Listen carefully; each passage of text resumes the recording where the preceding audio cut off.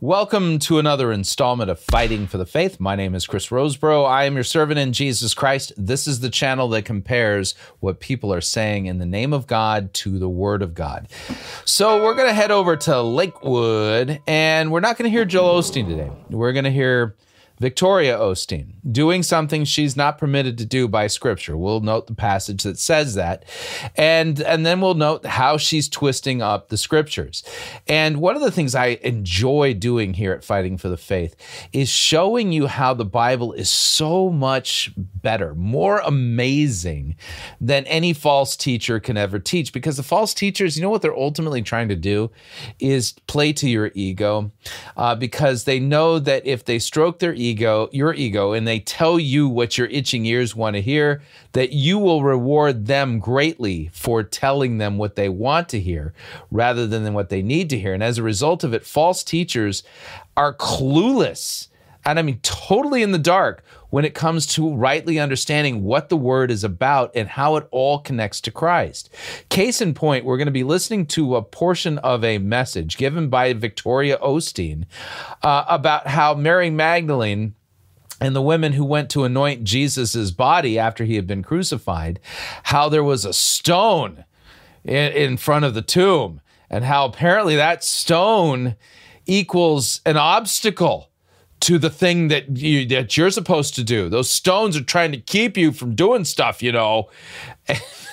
It's so absurd that it's ridiculous. But what we'll do is we'll make a connection to the book of Daniel and the story of Daniel in the lion's den. And we'll show you in the types and shadows how Christ's death and resurrection, even the sealing of the tomb, was all foreshadowed in the story of Daniel in the lion's den, which again will give you a greater appreciation for what the Bible really does teach, and teach you to avoid people who are ear-tickling, ear-scratchers like Victoria Osteen. Now, a little bit of a note, and that is that in this episode, we have to warp Victoria because the folks over at Lakewood think that they are above the law and that fair use doesn't apply to them, but it does. So we transmogrify things for the purpose of making it more difficult for them to try to come after us with copyright claims, because we're well within the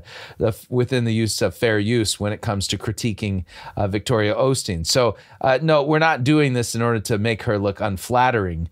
We're doing this because the folks over at Lakewood think that they're above the law. So keep that in mind. So let me whirl up the desktop here, and let's get the web browser open. And here's Victoria Osteen and her message titled "Roll Away the Stone." And it's so bad. It's just, all right, here we go. One day after the Sabbath, she woke up early in the morning. The Bible says this is talking about Mary Magdalene. The sun had just come up, and she and that band of women, they gathered spices. They wanted to anoint Jesus' body one last time. They were on their way to the tomb. I can imagine it was still misty in the air. There was still dew on the grass. They had all their stuff. They knew their assignment. They knew what their heart was beating for. And they were on their way. All right, now we'll note the text in question that she's actually working through is Mark 16. When the Sabbath was passed, Mary Magdalene, Mary the mother of James, and Salome brought spices so that they might go and anoint him. That's Jesus. And very early on the first day of the week, when the sun had risen, they went to the tomb. And they were saying to one another, "Who will roll away the stone for us from the entrance of the tomb?" And this is where Victoria Osteen is going to spend all of her time. And looking up, they saw that the stone had been rolled away. And so keep this in mind. I mean, they were wondering about, because this is a big, very heavy stone, and they were concerned about being able to roll it away to anoint Jesus' body and stuff. But it was worrisomeness for no particular reason. So Jesus told them long before the resurrection that he was going to die and that he was going to rise again on the third day. Jesus told them this. You think back to the Gospel of Matthew when Jesus, when Peter makes that great confession, "You are the Christ, the Son of the living God," and this is, "Blessed are you, Simon Bar-Jonah, for flesh and blood hasn't revealed this to you," right? And then Jesus then at this point begins to tell them that he's going to go to Jerusalem, that he's going to be handed over to the Gentiles, he's going to be crucified and died. Peter says, "This will never happen to you, Lord." And Jesus says, "Get behind me, Satan." That's all the way back, Matthew 16, middle of the Gospel of Matthew. So Jesus has been telling his disciples that he was going to die and rise again. But they didn't understand what he was saying. This legitimately wasn't registering in their minds. What does he mean by rising from the dead? And so as a result of it, they were caught off guard by the resurrection when they shouldn't have. But that's a whole other sermon. So all that being said, I said we would note something here. 1 Corinthians chapter 14, halfway through verse 33 states, "As in all the churches of the saints, the women should keep silent in the churches. They are not permitted to speak." Now, this is in the churches. Women are not permitted to give sermons or be pastors and things like this. And then watch who the command comes from. This isn't from the Apostle Paul. It's from a different source. "For they're not permitted to speak, but they should be in submission, as the law also says. If there's anything they desire to learn, let them ask their husbands at home. It is shameful for a woman to speak in church. Or was it from you that the word of God came, or are you the only ones it's reached? If anyone thinks that he's a prophet or is spiritual, he should acknowledge that the things I am writing to you are a command of the Lord." And the Apostle Paul, is a true apostle of Jesus Christ, can give commands of the Lord, and he's doing that. So Paul is not the primary member of the He-Man Woman Haters Club. No, far from it. This is an actual command of the Lord. Christ Jesus wills that women remain silent in the church. This is his command. So Victoria Osteen, what she's doing here is she's defying a command of Christ. No way around it, but that's exactly what she's doing. So keep this in mind, but we continue. But on that path to the tomb, they remembered something. They remembered the large stone that sealed the entrance of that tomb. And they began gasp. Whoa, no. There's a stone. Talking among themselves about that big obstacle. They began thinking, how in the world are we going to move that stone? Why don't you just read the text? The Bible says in Mark 16:4, they said among themselves, "Who will help us roll away the stone?" You see, that stone represented a block to them. As long as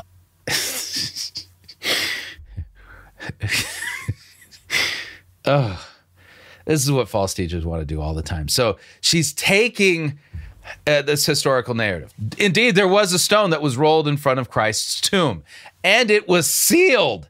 And the whole point was, by being sealed, that was to keep the disciples from engaging in chicanery, because the Pharisees told Pontius Pilate that they were afraid that the disciples were going to come and steal the body. And so the stone is rolled in front of the tomb, and it's sealed. There's a guard posted and everything. And so here's what she's doing is she's taking the stone now and she's allegorizing it, and she's engaging in a Bible twisting technique called eisegesis. But since it's a self-focused eisegesis, we call it narcissistic eisegesis, or narcigesis for short. Okay. And so she's going to somehow make the connection that there are stones in your life that are trying to keep you from doing stuff and things. And it's just totally absurd. That's not what this passage is about at all. This is a narcissistic, eisegetical way of looking at this text, which evacuates it of its true meaning, because the whole point is the tomb was empty. Not even Houdini has figured out how to escape death. Christ did it on the third day. So it's kind of a big deal. But that's not where she's going to put the emphasis. She's not going to put the emphasis on the empty tomb and the fact that Christ rose bodily from the grave. No, we're going to put it on the stone, and we're going to pour in all kinds of weird, absurd meaning into this thing that it is not there in the text. That stone was there. They couldn't enter the tomb and anoint the body of Jesus. That stone was too big for them to move themselves. Have you ever felt that way before? I've never... I wasn't there when Jesus' tomb was sealed with the stone. No. Nope, I've never felt any... in fact, I've never even felt a twinge of anxiety related to moving large tombstones. Nope, I cannot relate at all, and neither can you. Has something ever blocked your life? Maybe you've heard your own self saying, who's going to help me move this thing?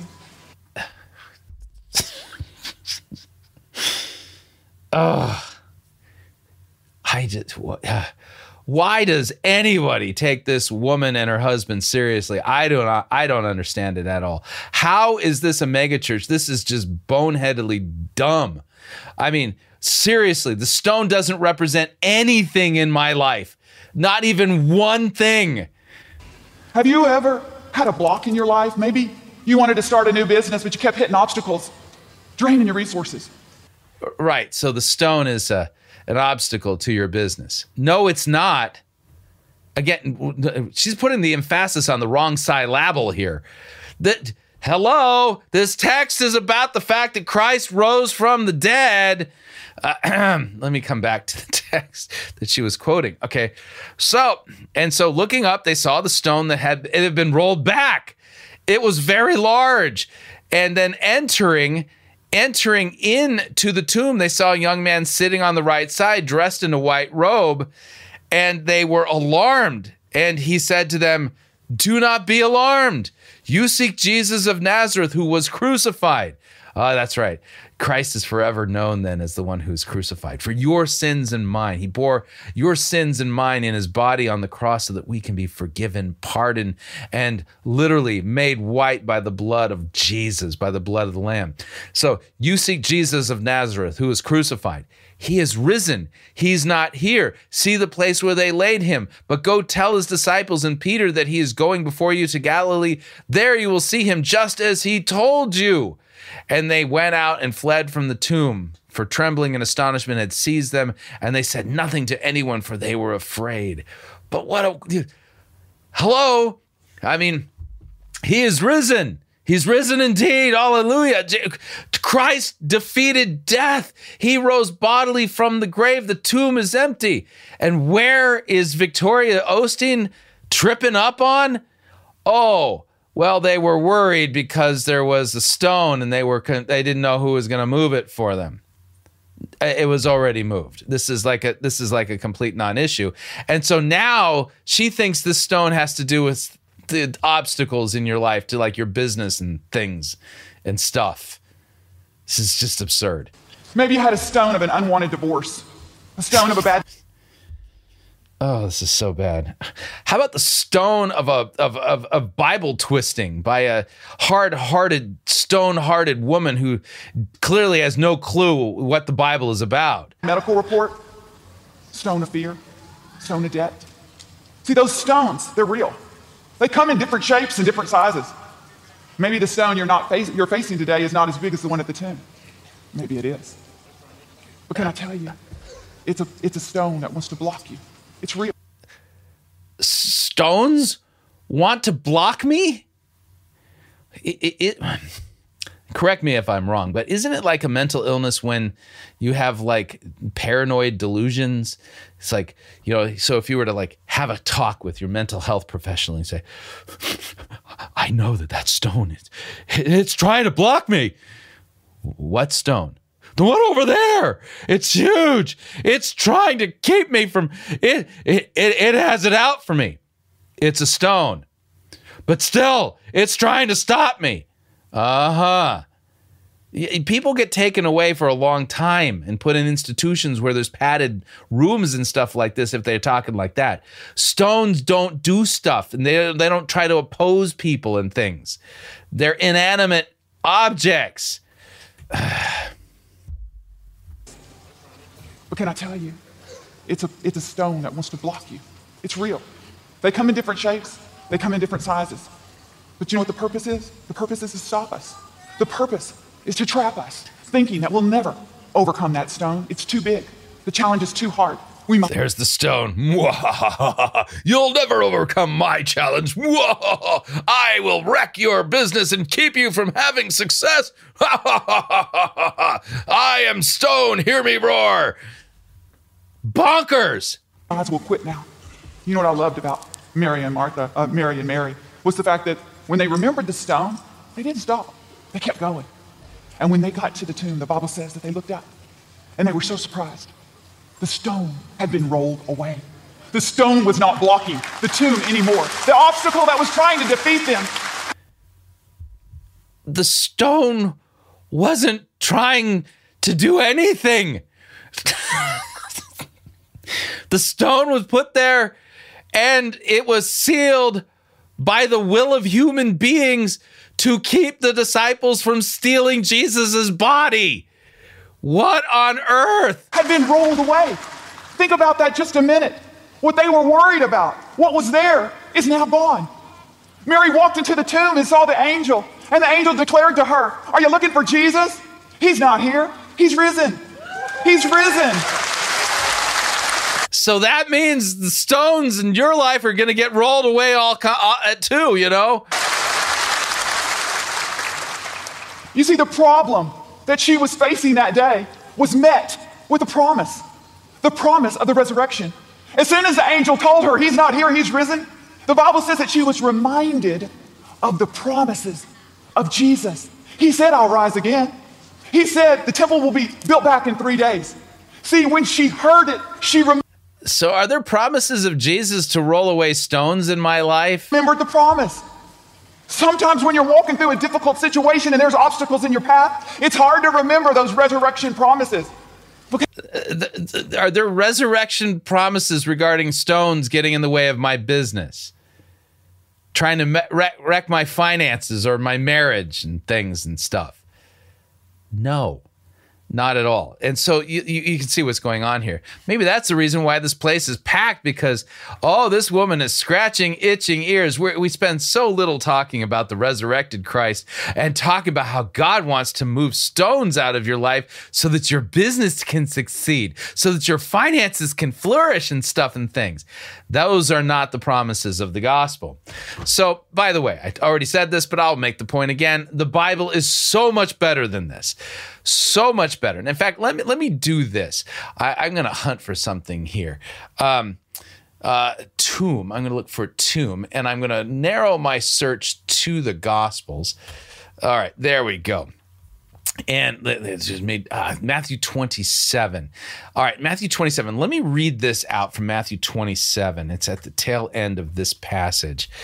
Okay. Next day, that is after the. Okay, let's see. The next day, that is the day after preparation. The chief priests and the Pharisees gathered before Pilate, and said, "Sir, we remember how that impostor said, while he was still alive, after 3 days I will rise. Therefore, order the tomb to be made secure until the third day, lest his disciples go and steal him away and tell the people he is risen from the dead, and then the last fraud will be worse than the first." Pilate said to them, "You have a guard of soldiers, go and make it secure as you can." So they went and made the tomb secure by sealing the stone and setting a guard. All right, that's kind of an important little feature. We now know the history of Christ's crucifixion and the aftermath of his death, what took place when he was placed into the tomb. Let's take a look at the types and shadows on this in the book of Daniel, chapter 6. This is amazing. All right, here's what it says. In Daniel 6, it pleased Darius to set over the kingdom 120 satraps to be throughout the whole kingdom, and over them 3 high officials, of whom Daniel was one, to whom these satraps should give an account, so that the king might suffer no loss.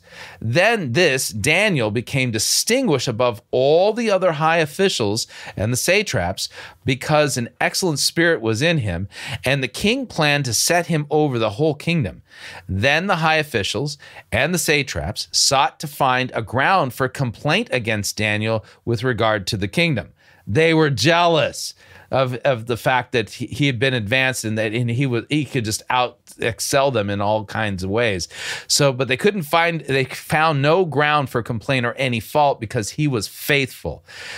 You can kind of think of this. Daniel he's not truly sinless, but in this regard, there was no fault that they can find against him, and no error or fault was found in him.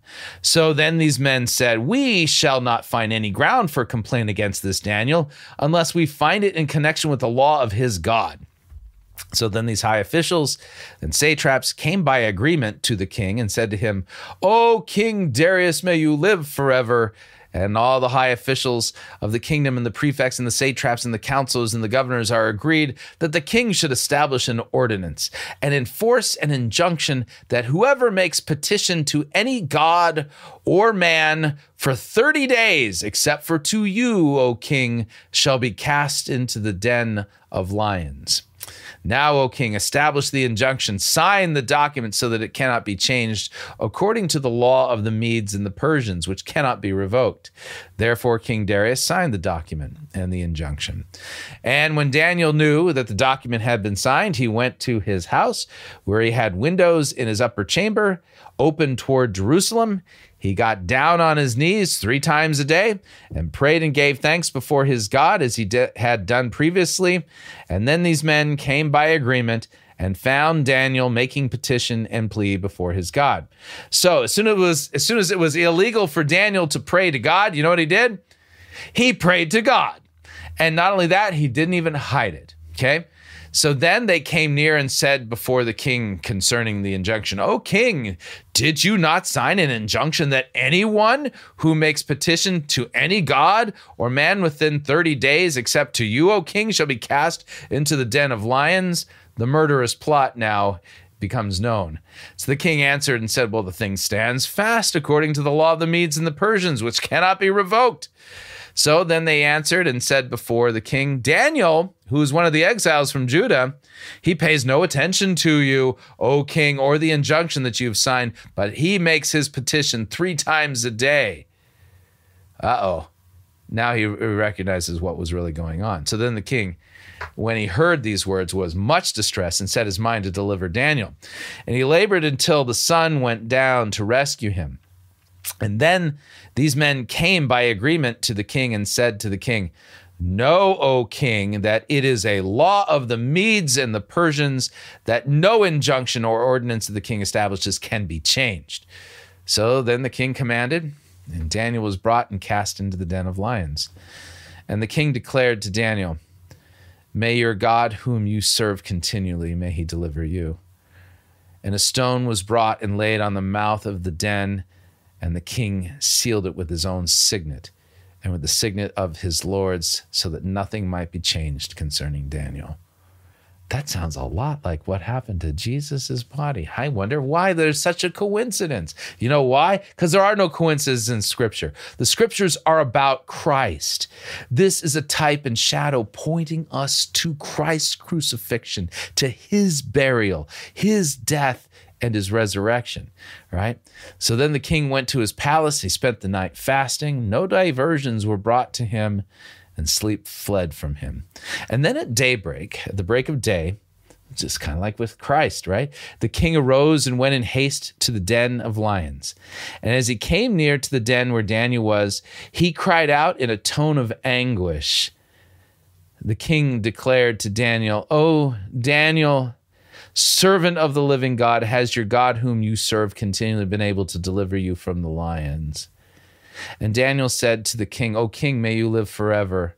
My God sent his angel and shut the lions' mouths, and they have not harmed me because I was found blameless before him and also before you, O king. I have done no harm. And then the king was exceedingly glad and commanded that Daniel be taken up out of the den. So Daniel was taken up out of the den, and no kind of harm was found on him because he had trusted in his God. And the king commanded, and those men who had maliciously accused Daniel were brought and cast into the den of lions, they and their children and their wives. And before they reached the bottom of the den, the lions overpowered them and broke all their bones in pieces.